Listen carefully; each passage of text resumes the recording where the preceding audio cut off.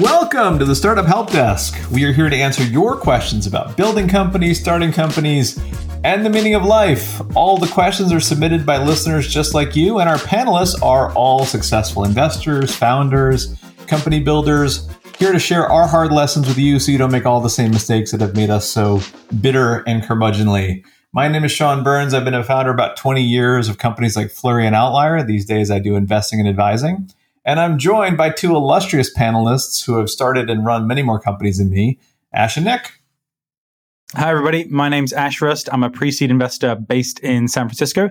I mostly invest in B2B companies based in the US, UK, and Canada through a fund I started called Sterling Road. I've also worked at other VCs like Trinity Ventures and Bullpen Capital as an advisor. And then before investing, I was an entrepreneur myself, most notably at the social media company Klout and the co-founder and CEO of SendUp. Nowadays, I spend most of my time coaching founders and have helped more than 1,500 startups over the years. Hey, this is Nick Melionis. I am co-founder and CEO of a startup called Navi. We help people learn innovation skills and bring new ideas to life. Along the way, I've had a chance to support hundreds of startup founders. And as always, excited to be here. Thanks so much. And due to popular demand, we have another guest speaker who's returning to join us again to help answer our questions today. Kat Minyalik of Y Combinator. Kat, thanks for joining us again. Hey, everyone. Thanks for having me. I am Kat Minyalik. I head up outreach at Y Combinator. Basically, that means everything external at YC. So video, social media, press, content, and YC company launches. I've been at YC for almost 10 years now, which means I've seen about 3,500 companies go through the program. And prior to that, I was chief of staff to Alexis Ohanian, the co-founder of Reddit. And I was at Wired Magazine. Very cool. Thanks for joining us again. We'll talk later about how you made so many life mistakes you ended up on our podcast, but that's a topic for future. Right now, our goal is to answer some questions from founders. And today, all of our questions are about managing conflict. Anyone who's been in a leadership position has dealt with conflict.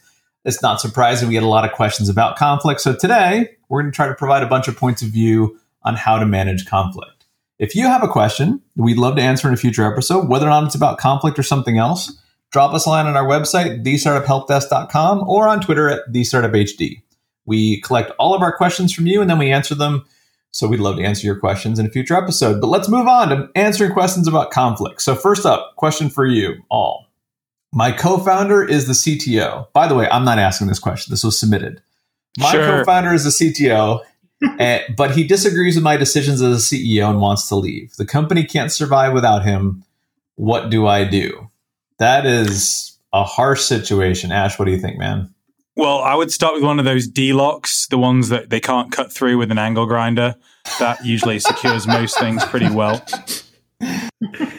But more seriously, it really does depend on how far gone we are. If the relationship is completely broken down, then you may have to just accept reality. And that includes this person's departure. I know you may not believe the company can survive without them, and that may be true, but nevertheless, we are moving forward from this broken junction. I think if we do have the option of recovery, then the obvious places to go are regular one-on-ones, setting clear boundaries for ownership around projects, and then mutual recognition, acknowledging each other's skill sets and successes through the process. If you do that intensely over even a few weeks and a couple of months, perhaps you might find a lot of repair in the relationship. But honestly, if we're at this point and you're having these kinds of discussions, I would start looking for someone else. Ooh, harsh news. Kat, you see more companies than we do at YC. What's your call on this one? Yeah, there's a founder coach named Amy Beekler, and she works with many YC companies and leads a co-founder communications session at YC. And she always highlights the fact that founder conflict isn't necessarily because of a failing relationship. It's because of a lack of process. So these one-on-ones that Ash is talking about, we highly recommend that you set up weekly founder syncs. So like 60 to 90 minutes, because this kind of consistency will relieve that anxiety. And you can practice giving each other feedback, which is even helpful for when you start hiring people. So hopefully you never get to the point where you don't have good communication with your co-founder and just want to kick them out. Hopefully you've tried to build that relationship before you get there. Hey, Kat, as it relates to this weekly founder sync, so I'm assuming that when you recommend that, some founders are going to say, we're working side by side every day.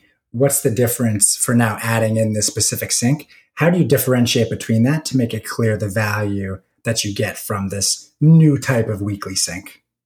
Yeah, I mean, I think there is a difference, between working just side by side and having a dedicated 60 to 90 minutes where you basically ask each other for feedback. You go through over, the pieces that you're struggling with. And we actually have a whole list of questions that we recommend founders go through together. Awesome. So taking that time on a weekly basis, or every 2 weeks if you absolutely have to, I think that's an important practice. Yeah, I love that plan.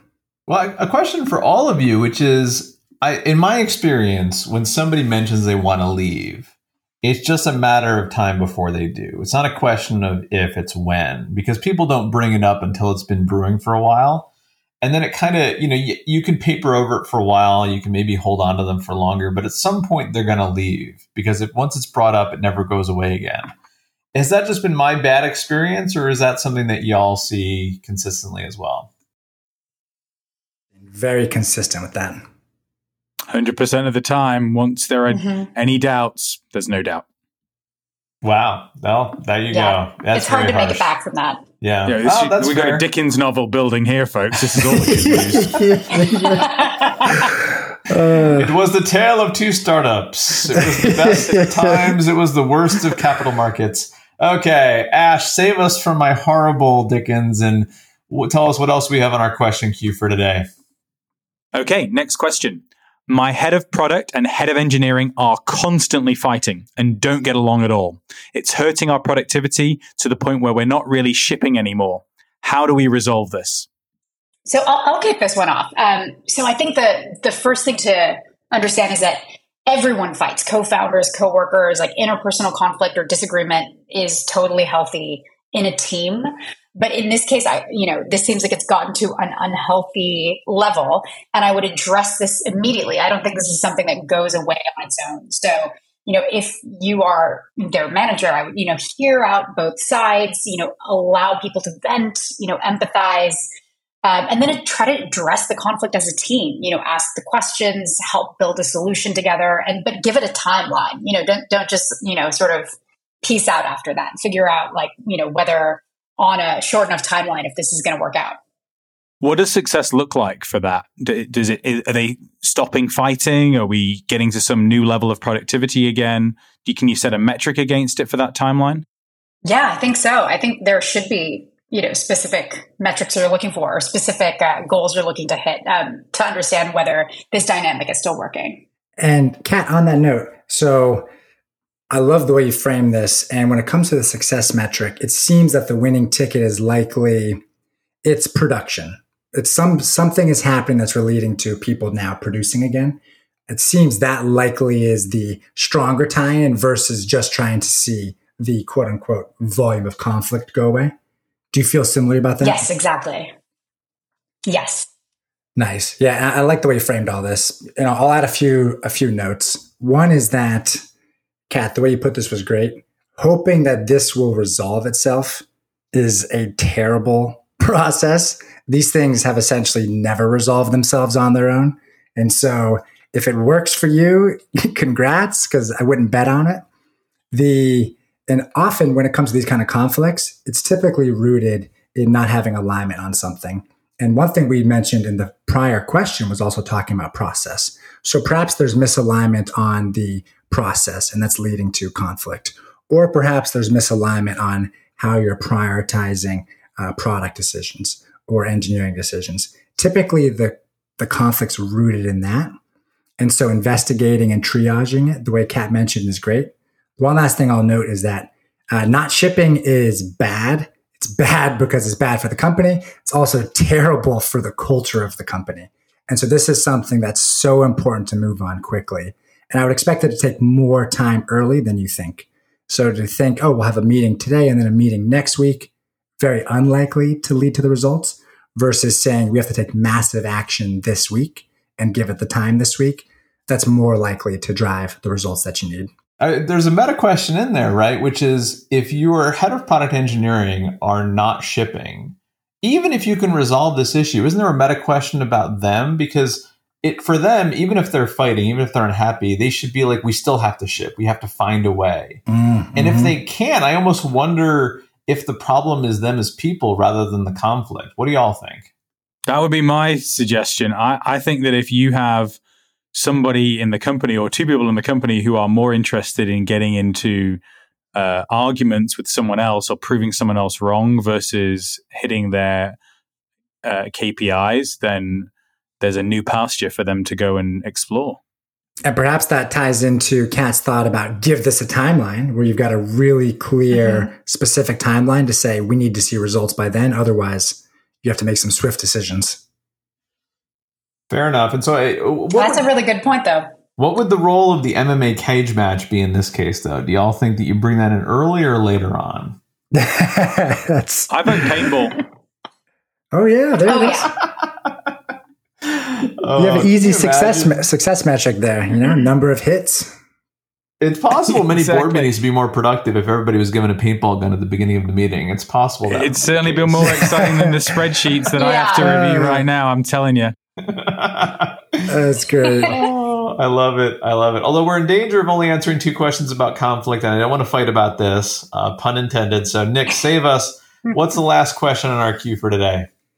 All right, let's do it. So a founder asked us this question.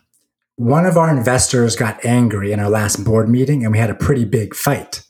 I'm worried about what it means for our future. How can I repair the relationship? Sean? This was not about me. Very important. We'll add a few disclaimers about who this wasn't about. Of this question. Thank you very much. Nope. That's good. Oh man, let me jump in. I've been in many board meetings that have gotten to be screaming matches. Unfortunately, none of which involved me. But I'll say this first off. I mean, we're recording this in the middle of 2023. The market is harsh. There's a lot of venture investors that are under stress. Stress is high, and when stress is high, people get angry more quickly. That is not an excuse. That does not make it okay. But it does mean in certain environments, people are going to be more quick to anger than otherwise. The best thing to do is, if you get into a heated fight in business, it doesn't require, if you're with your board meeting, it's with your leadership team, it really doesn't matter. You take a breath, you calm down, you apologize, you reset the relationship. Pretending like it didn't happen won't help. And just letting it sit won't help either. Just confront it. We're professionals, we're adults, we can get through it. You can understand where the anger came from. That's not an excuse. It doesn't make the anger okay. But understanding where it came from can help. You set up environments in the future where maybe it won't be as close to the surface. But let's be honest, at the same time, people get angry with people all the time. If you can get to know your investors outside of the board meeting, they know you as a person instead of just as a role you're playing. Hopefully, maybe you can't be friends, but at least if you have a relationship, maybe they're going to see you for the person and they're not going to shout at you in the meeting and call you horrible names. And I have been shouted out and called horrible names in meetings and these things. But I found the investors that I know better outside of board meetings are less likely to do that in my experience. But Kat, you see this a lot more than I do. What do you think? Yeah, what you said is perfect. It's, it's hopefully people aren't so stressed that they're yelling at each other. But this whole, even just disagreements at a normal, sort of level, it's uncomfortable. And so I think, it's good to get comfortable with conflict a little bit. I used to be very conflict avoidant, and I think being at YC forces you to learn to get more comfortable with it. So I was, in a partner meeting a long while back, like when I first started, and two of my partners were in this like heavily heated debate, and at first I was like sweating a little bit. I was like, this is a little uncomfortable. But after the meeting, one goes up to the other and said, "Hey, I'm sorry if that got heated. This isn't personal. I'm just really passionate about it." And they were like, "Oh, this is all right." And so I was like, "Oh, I need to kind of get comfortable, with this sort of direct style of communication, and because it's going to happen, and it's better to address, as you said, like directly and be honest versus just like try to hide things under the rug." And what happens if you pick the wrong board member and they're just a terrible person? Oh, that sucks. Oh my God, I have PTSD because I've done that. I picked the wrong board member. Yeah, I think so many people have. It's not an uncommon story. Well, first of all, feel free to look down the Sterling Road portfolio for a long list of people who are upset about that decision. I will tell you, I was in a board meeting once. I was the CEO, and we were having a somewhat heated debate, and the board member stopped the meeting to inform everyone that I was too young to understand what we were talking about.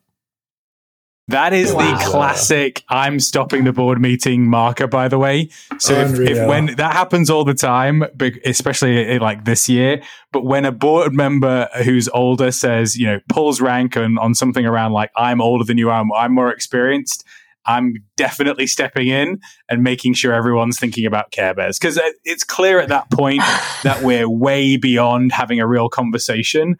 I mean, everyone's got millions of dollars on the line here. It's all grown up stuff, right? So there's really no point just getting into ageism early.